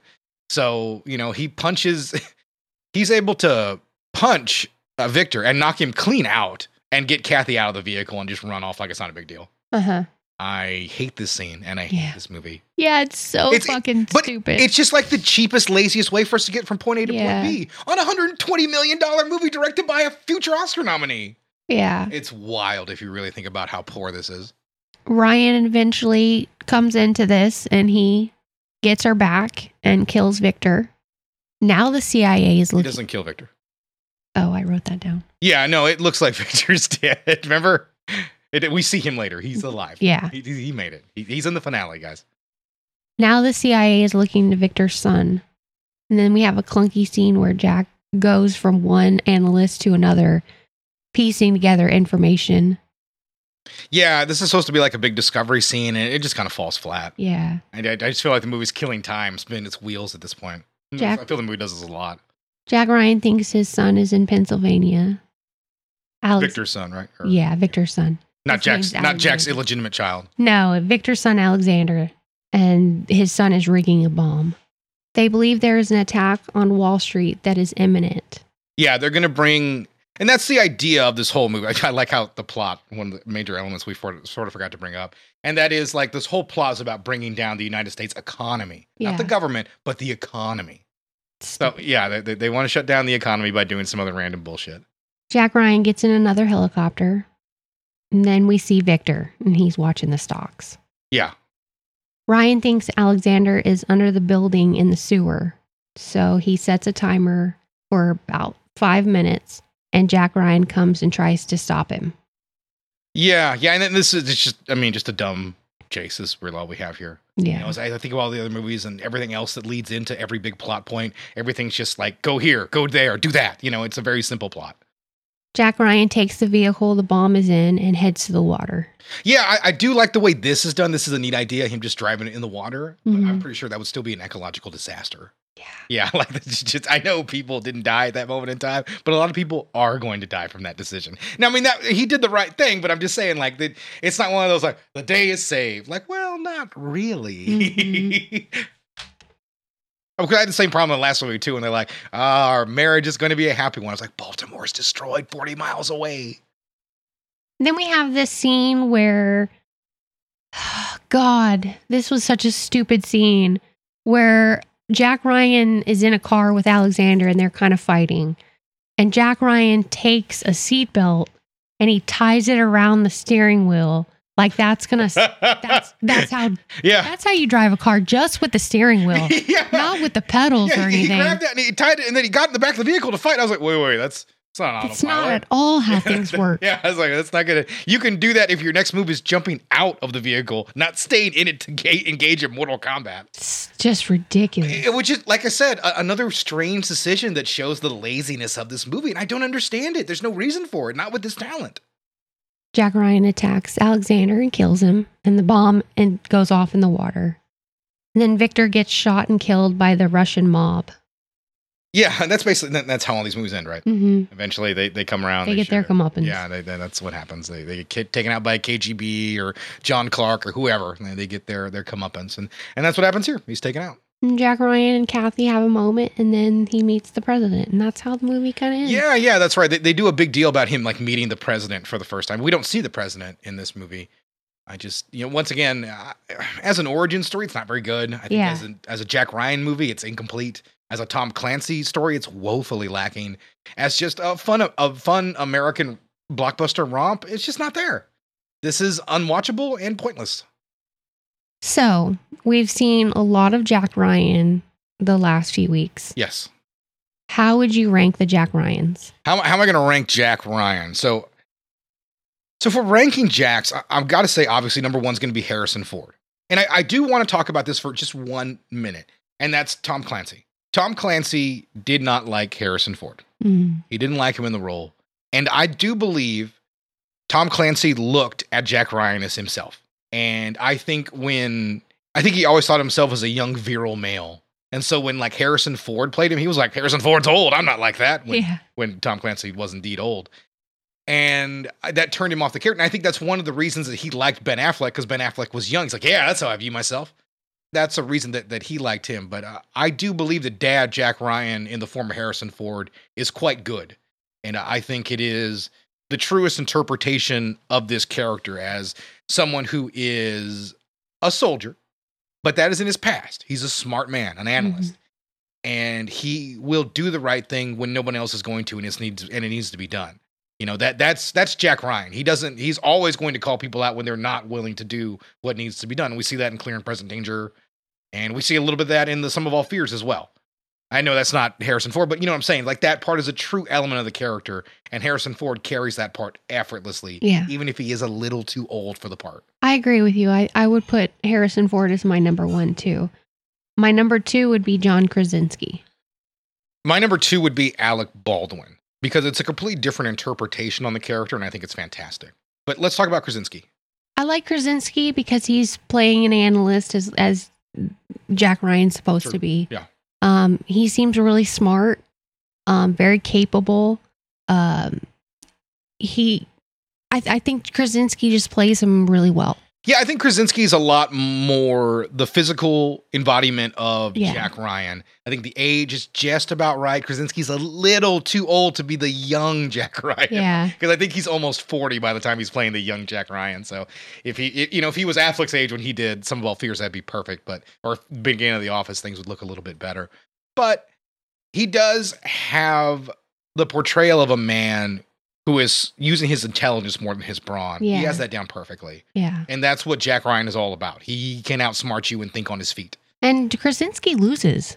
Yeah, and that's a big part of the Tom Clancy novels and Jack Ryan. You're not going to win every time. Not every operation's going to be a success. Sometimes your friends are going to get killed in the military. It's just how it goes.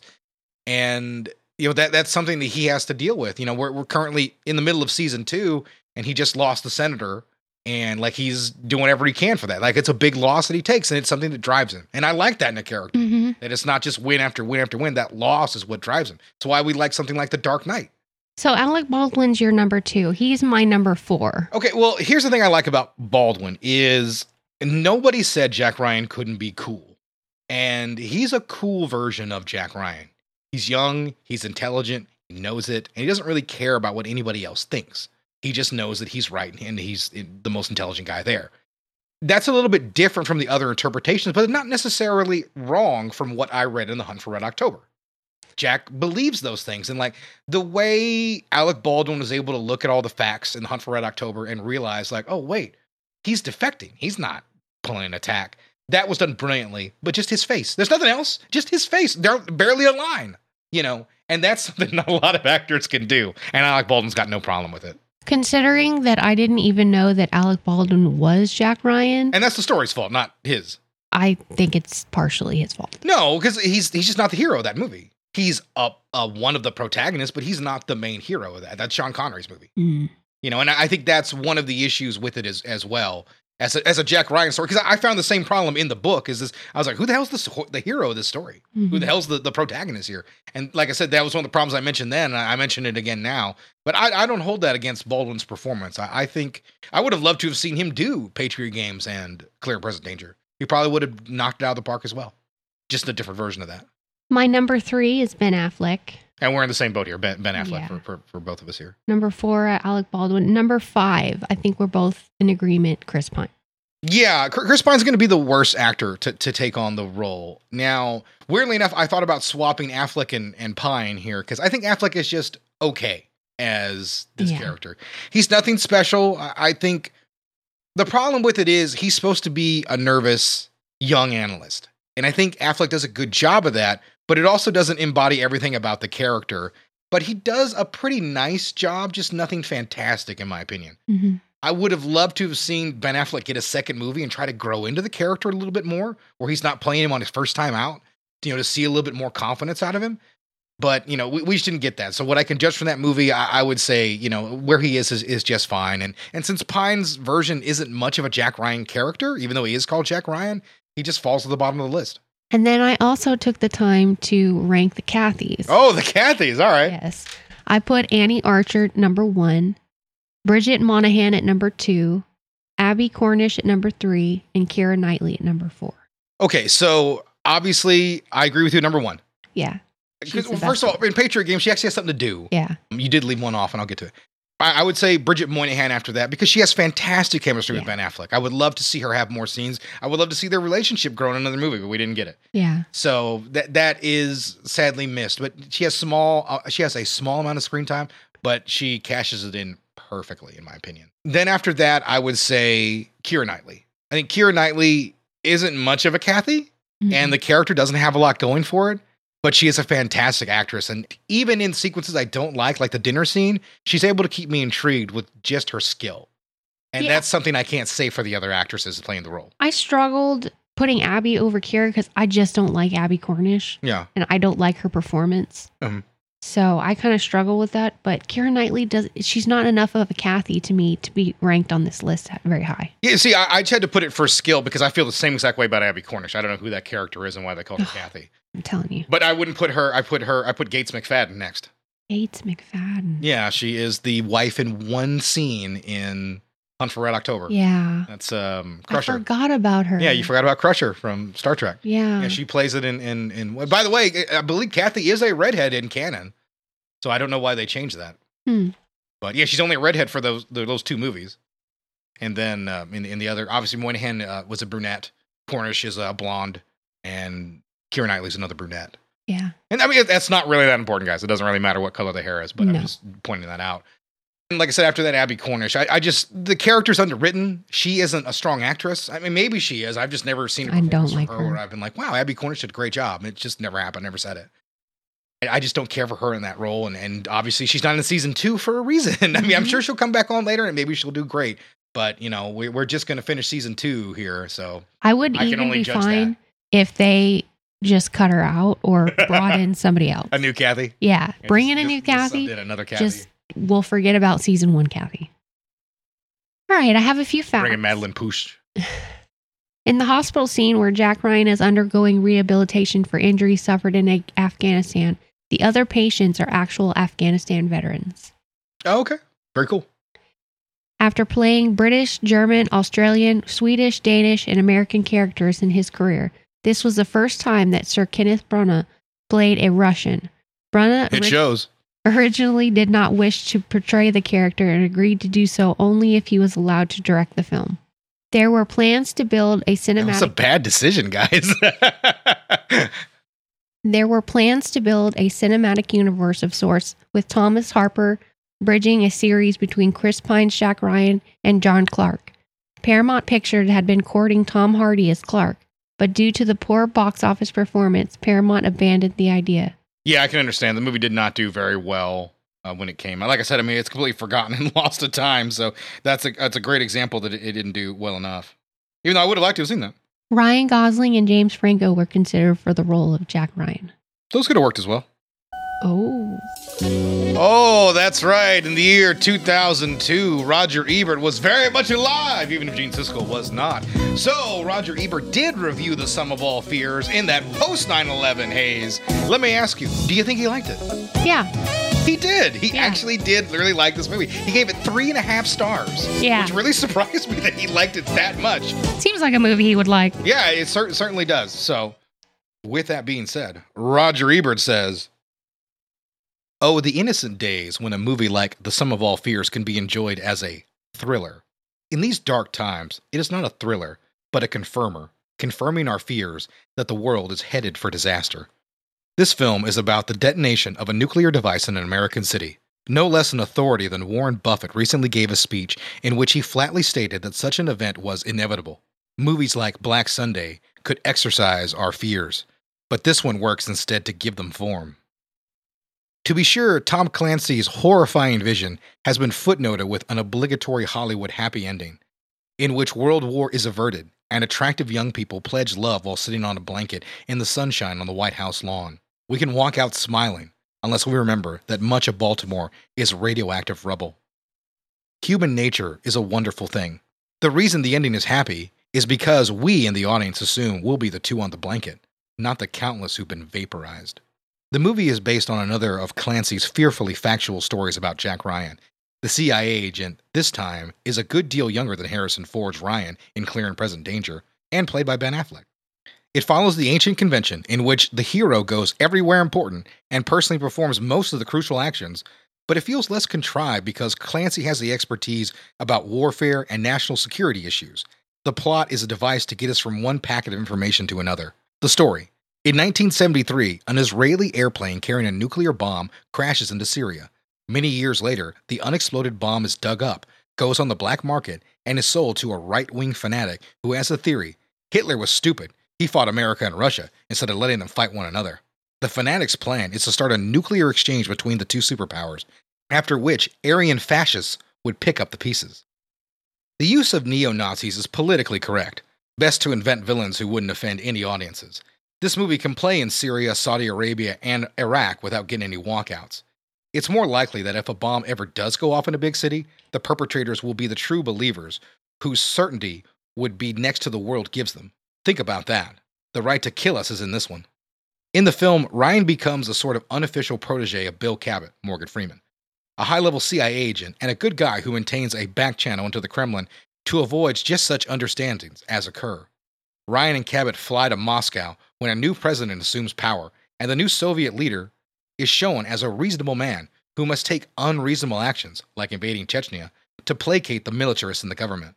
America is being run by President Fowler, a tall, Lincoln-esque James Cromwell, who is surrounded by advisors cast with some of the most convincing character actors in movies, Philip Baker Hall, Alan Bates, and Bruce McGill. Crucial scenes take place aboard Air Force One after Baltimore has been bombed, and we see the president and his cabinet not in a cool analytical discussion, but all shouting at once. Somehow I am reassured by the notion that our leaders might really be upset at such a time. Anyone who can be dispassionate about nuclear war is probably able to be a countenance one. There are some frightening special effects in the movie, which I will not describe because their unexpected appearance has such an effort. There are also several parallel storylines, including one involving a particularly skilled dirty trick specialist named John Clark, played by Liev Schreiber, who I am glad to have on our side. There are also the usual frustrations in which the man with the truth can't get through because of bureaucracy. Against these strengths, there are some weaknesses.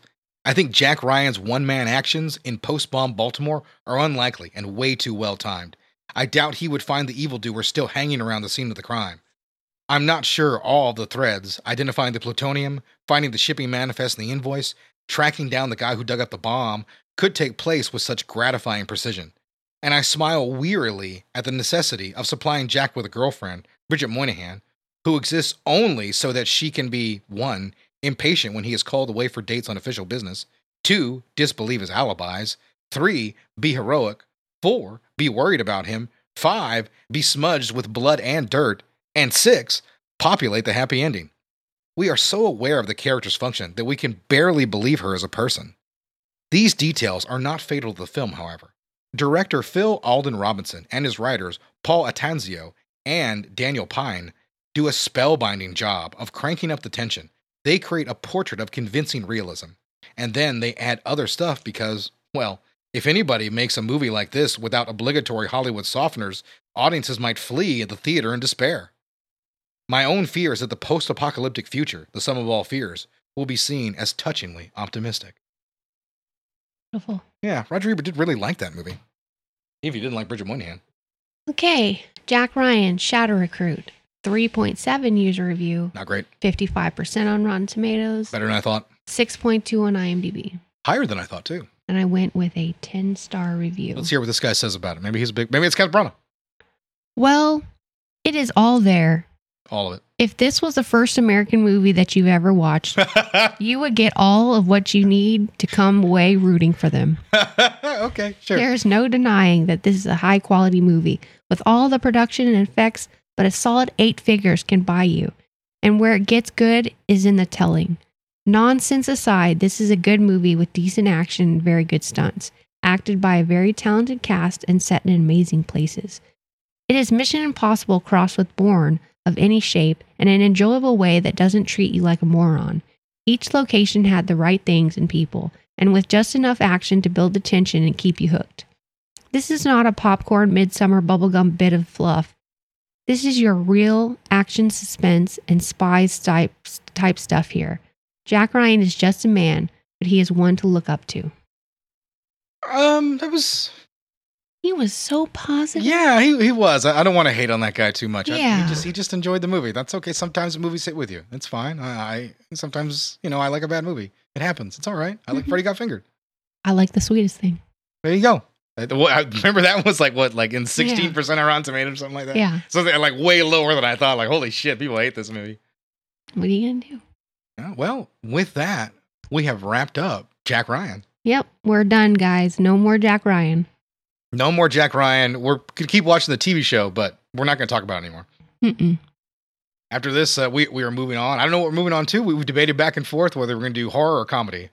Yeah. Yeah, because it is the 40th anniversary this next week of National Lampoon's Family Vacation. Yeah. And so we might do that, and it's appropriate to end summer with, I think, a big summer movie.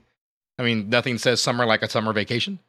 And oddly enough, we haven't seen the follow-up to that, the reboot. Mm-mm. So we haven't seen that one. And then we're also thinking about doing The Grudge. So we don't know just yet. Yeah. We don't know. We're gonna hit you with The Grudge something. is a bigger series, though. I will say that. The Grudge will take a lot more and has a lot more moving parts. Yeah. So who knows? But Meredith, what are your socials? I don't have any. That's right. Fuck social media. We don't need it. But in reality, we actually do need social Yes. media. So if you would like to get a hold of us, you can do that by heading over to Instagram or TikTok and searching for Gritty Reboot. And that is the best way to get a hold of us. You can send us a message, ask us a question, or just leave a like. Whichever you prefer. Yeah, like, subscribe, do all that stuff. Yeah. We'd like to hear from you, so Yeah. keep giving us some Yeah, comments. please give us a review wherever you're listening, Spotify, Apple, even if you're watching on YouTube, a like, a subscribe, please, if you can. We certainly do appreciate everything, and we always do. So like I said, any questions we will definitely answer on the show because we don't get a lot. So, with that being said, guys, we appreciate you doing your patriotic duty and coming by and listening to us talk about Tom Clancy and Jack Ryan Mm-hmm. and that Ben Affleck is the greatest actor in the world. No. And with that being said, guys, we are out. Bye.